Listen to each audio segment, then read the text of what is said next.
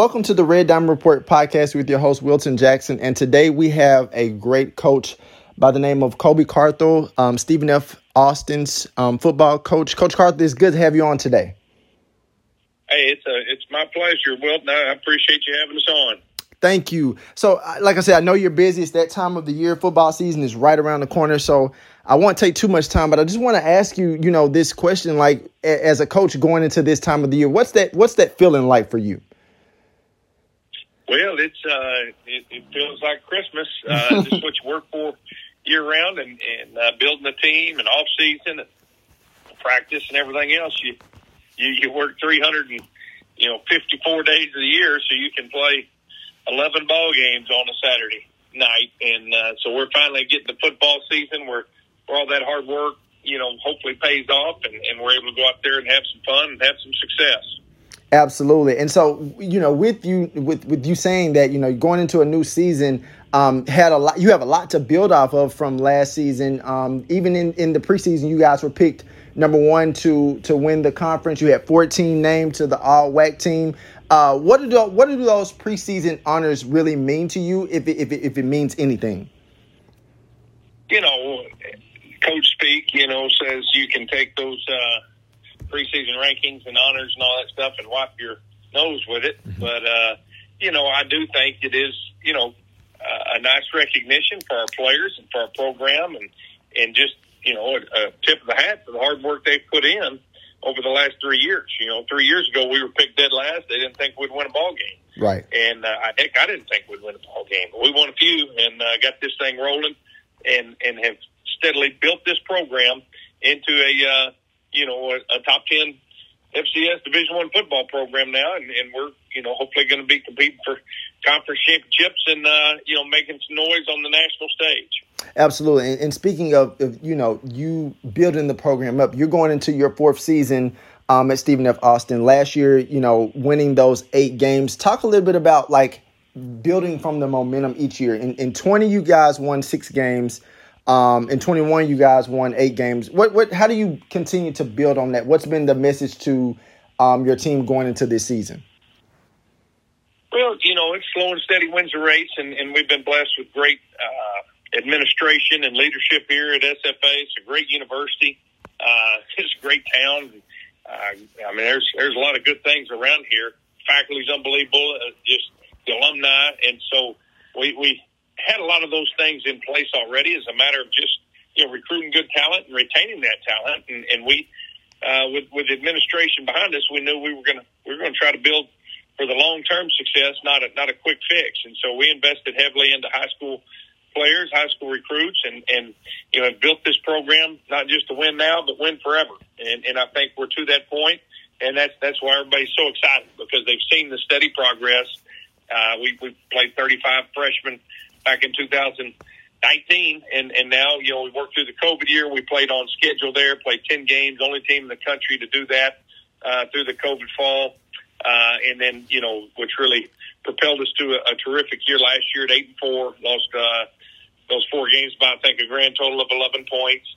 And just really, really close to, being undefeated. Exactly. And so as a coach, those 4 losses are the ones you toss and turn about and wrangle over all off season, and that's kind of been the message in our locker room with our players and coaches. We need to learn how to finish each of those 4 games that we lost. We had a lead or a chance to win it there late in the games, and we just didn't finish. In all 3 facets of our game: offense, defense, and special teams. And so that's kind of the motto going into this one: is let's finish. And if we do that each and every week, I think we've got a chance to finish really strong and with a very, very memorable year. And we're going to get into some of those. I have some specific questions about some of those games last year, those close ball games that you guys almost won last year. We're going to get into that a little bit later. But I want to ask this question. You speak of having played more than 30 plus freshmen in 2019. And considering the way college football has been going in terms of the transfer portal, different teams using that to enhance their teams, what made you stick to, the grooming of high school players a little bit more, and your outlook on the way football teams are being orchestrated today? I still firmly believe, you build the culture, eat strategy, for breakfast. And we've got the right culture in our locker room within this program. I think our coaches coach for the right reasons. I believe in pouring into these kids and loving on them and building them up to be, successful men and husbands and fathers. And, winning in football is just a byproduct of doing things right on a daily basis. And so that's where we built this program. And I think that's going to continue to serve us well and be a recipe for success in the future. And with all this transfer portal and what have you done for me lately mentality, I think our culture speaks for itself. We've only lost, 4 players to the portal, and one of those was a graduate transfer, which I'm 100% behind. He paid his dues here and got his degree and went on to play FBS football. And the other 3 players all went to play for former coaches, and that's kind of the world we live in nowadays. But for the most part, everybody's staying true to the cause and to the culture and to this program and what we're building here. And so I think results kind of speak for themselves in that regard. But we're just going to continue to do that and follow that game plan. And we've got a good locker room and work really hard to make sure we bring good character players into it. And you do that, I think it's a good recipe for success. Absolutely.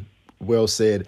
Talk a little bit about the impact of players. I mean, you have some dynamic playmakers on your team. The impact of a player like Xavier Gibson. Yeah, he scored any moment he touches the ball. So, you want to try to get him the ball as many times as you can throughout a game, and because he's electrifying with the ball in his hands. But, he's completely, changed as a player in his game through time here. He's, probably about 15 pounds heavier than he's ever been and really strong. And I think you're going to see that this fall play into his game and when the ball's not in his hands, him having a chance to impact. And off the field, there's not a better player, not a better person, excuse me. He's one of those guys you just root for.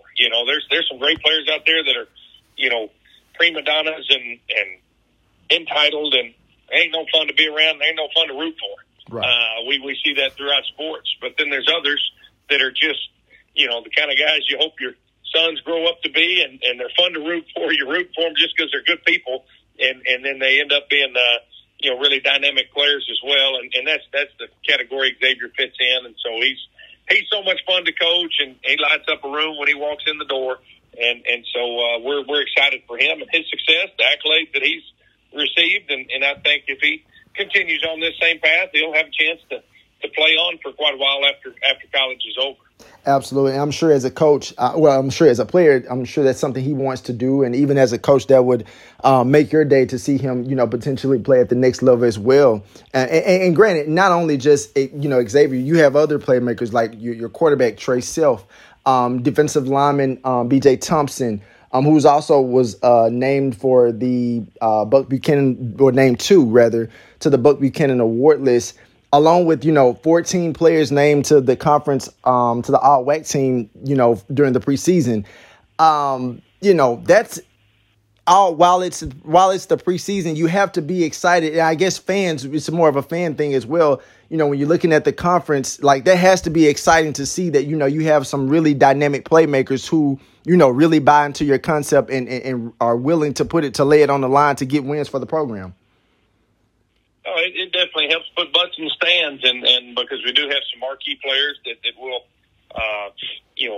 garner a lot of national attention and national awards, Player of the Year awards, and have an opportunity to play on in the professional ranks once their college days are done. So that's really exciting for them, and there's the thing that's really going to, I think, put us over the top is just our depth. Right. Over time, these 3 years, we've been able to stack some good classes together, and so there's a lot of really good athletes and really good players, really good people that are maybe not in the limelight, but they are going to make a lot of plays this fall, and I think really help improve our overall strength and speed of our team. Just having that depth, because injuries are going to happen. Right. Everybody has them each and every year, but with some quality depth, with some really good players there, that's going to really help us sustain throughout the the season, and then also show up in special teams. Absolutely. As a coach now, where you sit going into the season, like I said, you've been on this steady wave of building momentum each season. What does it take to continue to grow? Like, what if you had to give, your top 3 things for this year's team to get to a new, or to excel beyond a new layer? What would those things be?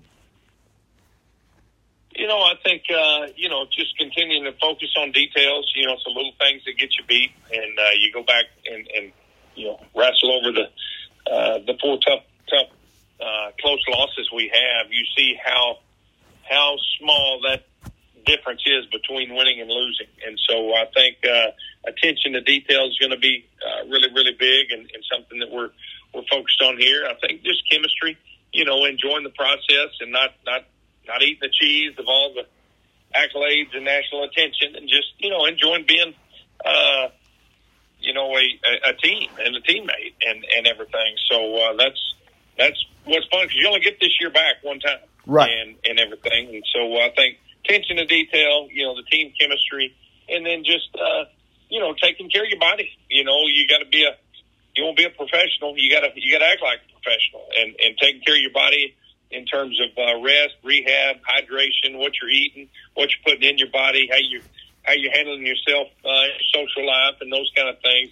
The mature teams, the teams with a lot of vets that have a strong desire to do something different, to push and make a run. They're the ones that understand that and do take care of themselves and each other throughout the season. Absolutely. Now, I want to pivot back to something you were mentioning earlier about, those close losses, the close loss, obviously, to your rival, Sam Houston, and then also losing to Jacksonville State. Like you said, as a coach, those are the ones like you mentioned that you think about and think, like, if we would have made this play or made this play a different way, we maybe would have won the game. From those games, what lessons did you learn, and how do you plan to attack those, I guess, issues that you had from those games last year until moving into this season?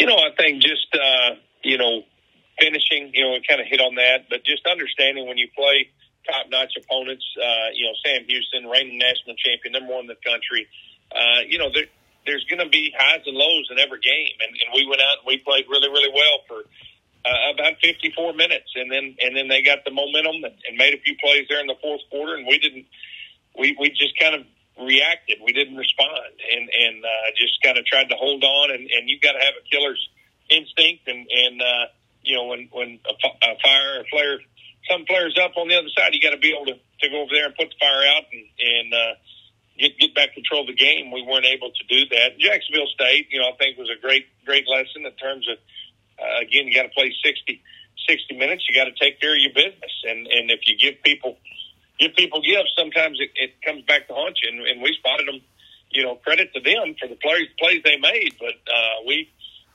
turnovers and dug ourselves a 14-point hole really early in that game. And then we fought back. And, those middle, 40, 50 minutes, I think we were in control of that game, and then got the lead and then gave it up late again. So it's just, it's a maturity factor, and it's something that's really tough. You can be a great football team, but to take that next step to become nationally elite and be really, really special, those last few steps climbing that mountain are sometimes the toughest, and you learn some tough lessons along the way.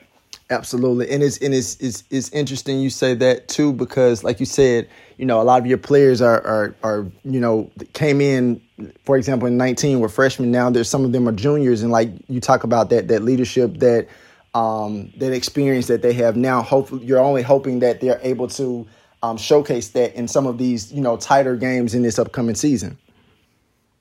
You're exactly right. And really good teams are led by coaches, and great teams are led by players. And we've seen an increase, an uptick in our player leadership. Or really, our single digit guys, our team leaders. We've got close to 30 seniors. So a lot of the things that maybe we were dealing with a few years ago, guys not making it to meals and late and checking in, weight checks before and after practice, weight room, just less. Less used to be long around here. Now, shoot, we're looking for work as coaches because these guys are taking care of business, and that's a good problem to have. That's a tip of the hat to the senior leadership we have on this team. Absolutely.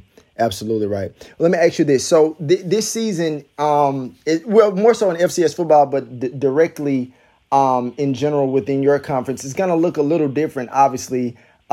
Maybe not more so from a game standpoint, but just looking at it holistically. Obviously, Sam Houston is getting ready to do it. They're already in their transition of moving to Conference USA, along with Jacksonville State.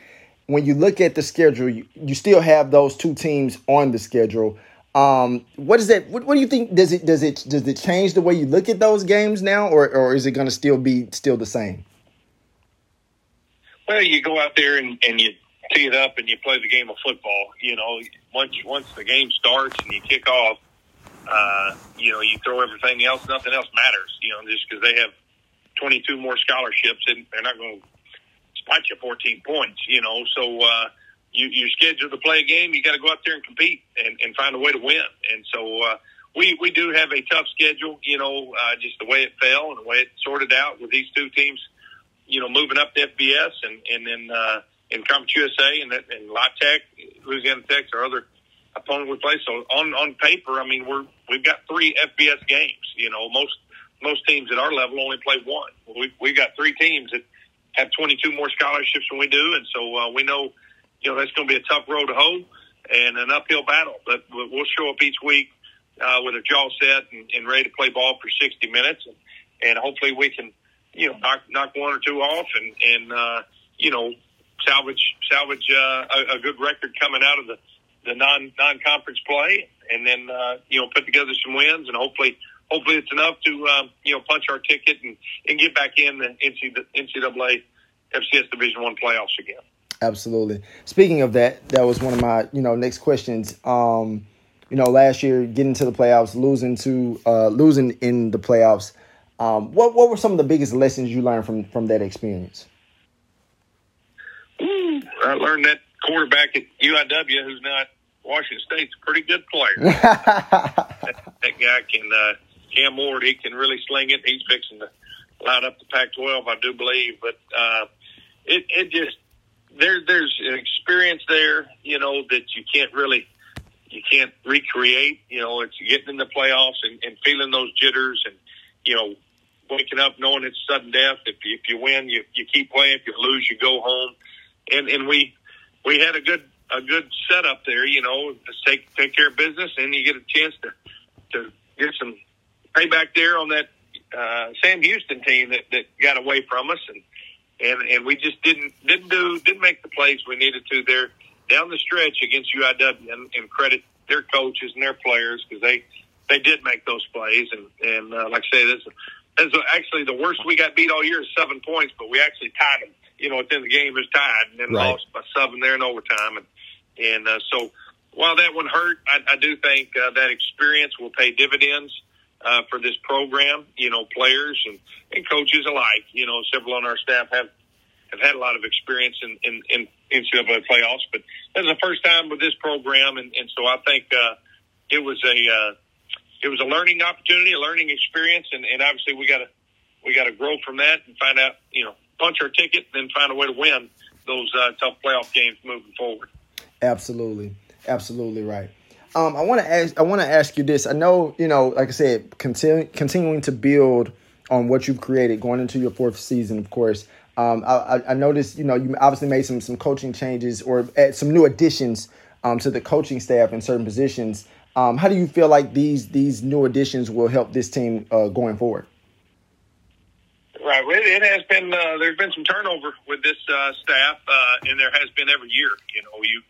I think, pride ourselves on hiring good people here, and it's a great place to work. So it's not hard to hire some really good up and coming coaches that are proven and proven themselves. And so we've had a lot of turnover. We got a lot of guys that have been here. Have only been here just right at 4 years, coming up on 4 years. Right. We've had several coaches move on to the NFL, got several in the SEC and FBS levels, and this past year was no different. And so we lost. I think I've made 8 total hires since December 1st, and so really excited for those coaches moving on. They're all better in their livelihoods and moving up the ranks, and they've got goals and ambitions too, and fired up for them and their families. But for us, it's an opportunity to get another coach in here that can bring something to the table and be a blessing to these players and this program. And I think we've been able to do that with each and every hire that we've made. And again, there's change, and change is tough sometimes.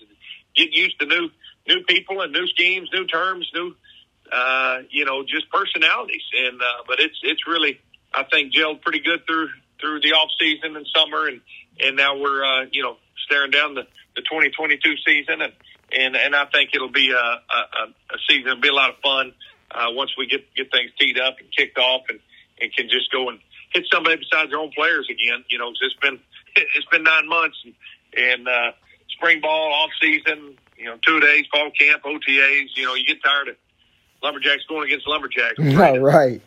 Go against someone else, but it's been like I say, it's been a fun off season, stressful at times, but we got through it, and I think we're in good shape moving forward.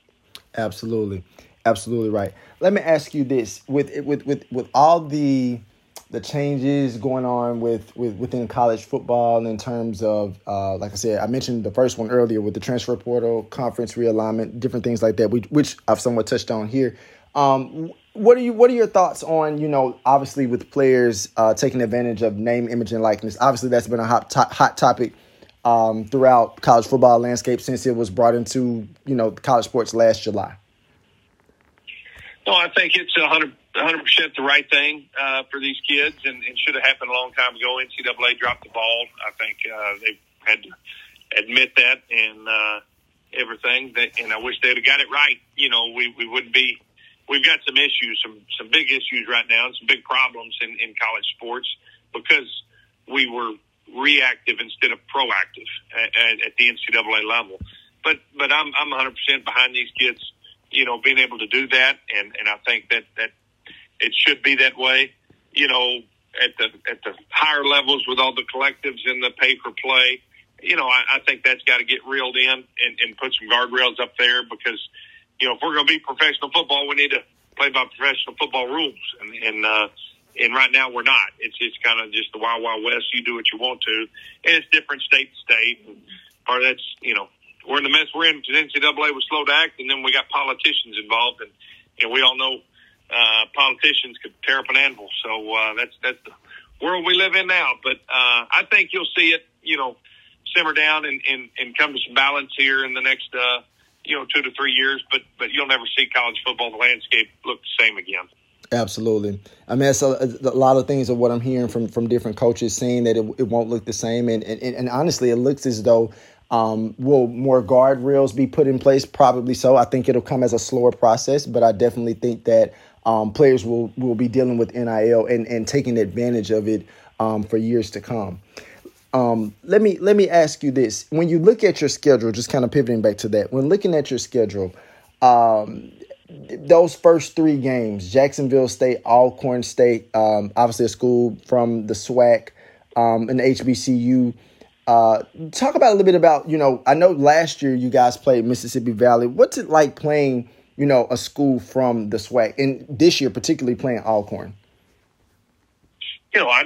I don't think it's any different than playing anybody else. And this year we'll go on the road to do it. And, I know Alcorn had a really good year last year, and the coaches, they're doing a good job. I think it's been really good to see over the last 3 or 4 years, just kind of some rejuvenation and some renewed spirit and attention and resources going into the HBCUs across the country. And, Deion Sanders is a good friend of mine, and I believe in that guy, and I know where his heart is. And when he made that jump, I was fired up to see it, and because I knew he was going to get it going, and he got it going a lot faster than even I thought he was going to. But it's been really fun to see that and see other big name guys get involved and get government behind it and states behind it, and bring the spotlight back. There's some proud histories and traditions for the HBCs.